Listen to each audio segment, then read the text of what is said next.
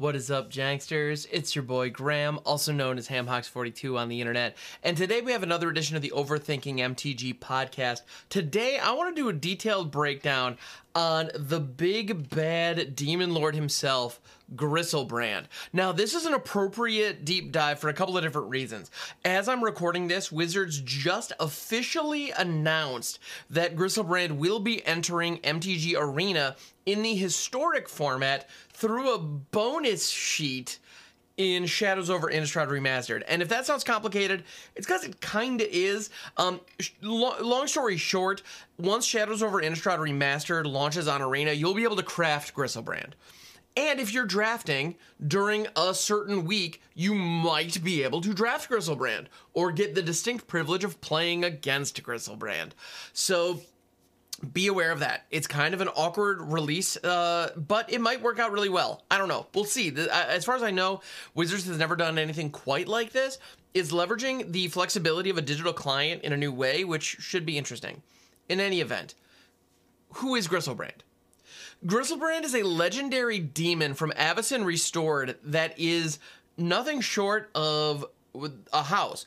This card is the card that Legacy and Vintage Reanimator and Modern Reanimator strategies are trying to get online. So if you've ever played with a Reanimator deck in various formats, you know that generally you want to get the biggest, scariest thing that you can possibly get out of your deck onto the battlefield very quickly. The goal is to get it down as early as possible.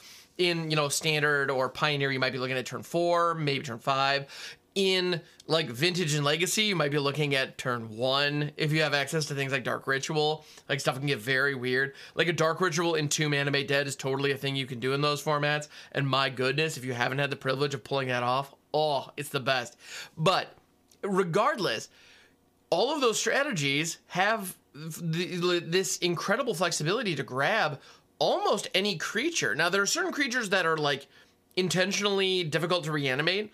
A lot of the Eldrazi or Blightsteel Colossus, for example, have this text that when they go into your graveyard, they shuffle back in, or they shuffle your whole graveyard back into your library. So all of a sudden, they just don't stick in the yard.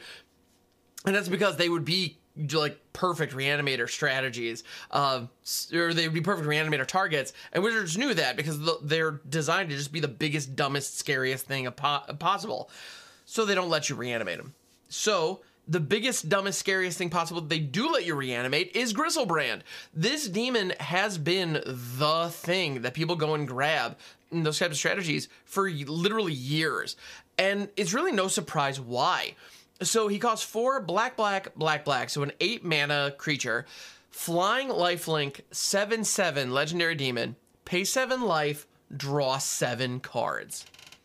Incredible. Absolutely incredible. So in a legacy kind of situation, imagine being on the play. If your opponent doesn't have Force of Will, they're completely hosed, because you can turn 1 Dark Ritual, Entomb a Griselbrand, use something like Exhume or Animate Dead to bring Griselbrand online, and then the fun begins, because once you have Griselbrand online, especially if you haven't paid any mana, or maybe you paid a little bit of, life. If you haven't paid any life at this point, you can lose 7 life or lose 14 life and draw that many cards. Being able to draw a huge chunk of your deck and have perfect control over what you keep in that scenario is just absolutely backbreaking. That kind of card advantage puts your opponent in a situation where they have no more outs. It's over. Already, the moment Griselbrand hits the field, if you have the life to spend, you just draw more cards than your opponent can keep up with. You then have all the answers to everything they do. You gladly take any 1-for-1 or even 2-for-1 trades that go in your opponent's favor, and you don't really care because you can restock your hand in such a beautiful way. And on top of that, with Griselbrand having lifelink, if Griselbrand connects, you gain 7 life. What this might as well say is when Griselbrand deals combat damage to a player, draw 7 cards. Because that's what you do. You hit them, you gain 7 life, you then, in many situations anyway, spend that 7 life to turn it into 7 cards, refill your grip, and then, you're golden. You have the world is your oyster. You can do just about anything. That ability is insane. Being able to pay 7 life to draw 7 cards there's a reason that effects like that these days are gated behind mana costs. That's something that you see sometimes. Like Vilis, Broker of Blood, is a demon that is very similar to Griselbrand. I'm going to go ahead and pull him up here real quick. Vilis, the Broker of Blood, is a legendary demon. It's an 8/8 for 8 with flying, no lifelink. And you can pay 1 black, pay 2 life to give target creature -1/-1 until end of turn, but whenever you lose life, you draw that many cards. So you have this ability where you can pay 1 black and 2 life to get an effect that a lot of the time is negligible, but you pay the 2 life, you lose 2 life, you draw 2 cards. So as a result, you can pay 1 mana and 2 life to draw 2 cards. And potentially kill something, which can be relevant, don't get me wrong, but for the most part, you're doing it for the card draw. So this is a similar effect. I've oftentimes referred to Vilis as Griselbrand at home, because that's very much what this card is. But it turns out, even like the Kirkland brand budget basement Griselbrand is still pretty good. So Vilis has been actually pretty fantastic for me in a lot of situations. As a Commander Reanimator enthusiast, I'm a big fan of this card. And, you know, you can see why. A large body that can take over, that has flying, that can also generate you card advantage is incredible. And that's ultimately what Griselbrand is. He's the OG when it comes to that. Yeah, he's fantastic. The only other card that gives Griselbrand a run for his money is Atraxa Grand Unifier. Atraxa is the other card that people cite as a genuine threat to Griselbrand's superiority as the Reanimator target in Eternal formats. And that is wild to me. I think it's absolutely fascinating. And a big part of the reason for that, by the way, is on stats, like, they're kind of comparable. I mean, they're both 7/7 flyers, and they have flying and lifelink. Granted, Atraxa also has Death Touch and Vigilance, which, holy cow. But Griselbrand can draw you more cards. Atraxa draws you 3 to 5 cards when she first enters the battlefield, but then that's it. Granted, you have some selection over those, so that's pretty cool. But that's usually about it. Griselbrand, however, you just keep drawing an obscene number of cards throughout the course of the game. If the game's going to go longer, I want Griselbrand every time. But if I'm going to try to explosively kill my opponent quickly, as Reanimator strategies often do, Atraxa looks pretty good. So I think, honestly, both cards are excellent. The difference when it comes to Eternal formats, especially Legacy, is that Atraxa can be pitched to Force of Will. And if you're not familiar with what that means, Force of Will is a counterspell that says you can discard a blue card rather than pay its mana cost. And so having blue cards in your hand that are expendable that you can discard to cast Force of Will is a big deal, because those counterspells disrupt your opponent's combos when they're trying to set them off. And that's a way to get Atraxa into your graveyard. So the fact that you can use a Force of Will as a discard outlet to put your reanimation threat in the graveyard that you can then pull out later is a very powerful line that you have in Legacy specifically, that Griselbrand can't do because Griselbrand isn't blue. So that's kind of a neat difference, and the kind of wrinkle that Legacy players notice that the rest of us probably wouldn't be aware of. So that's kind of interesting, I think, anyway. But yeah, so Griselbrand, this demon is super huge. One of the other things I actually absolutely adore too, Flavor Flea. So this is, if I'm not mistaken, Griselbrand is one of the demons that Liliana signed a contract with for her incredible power.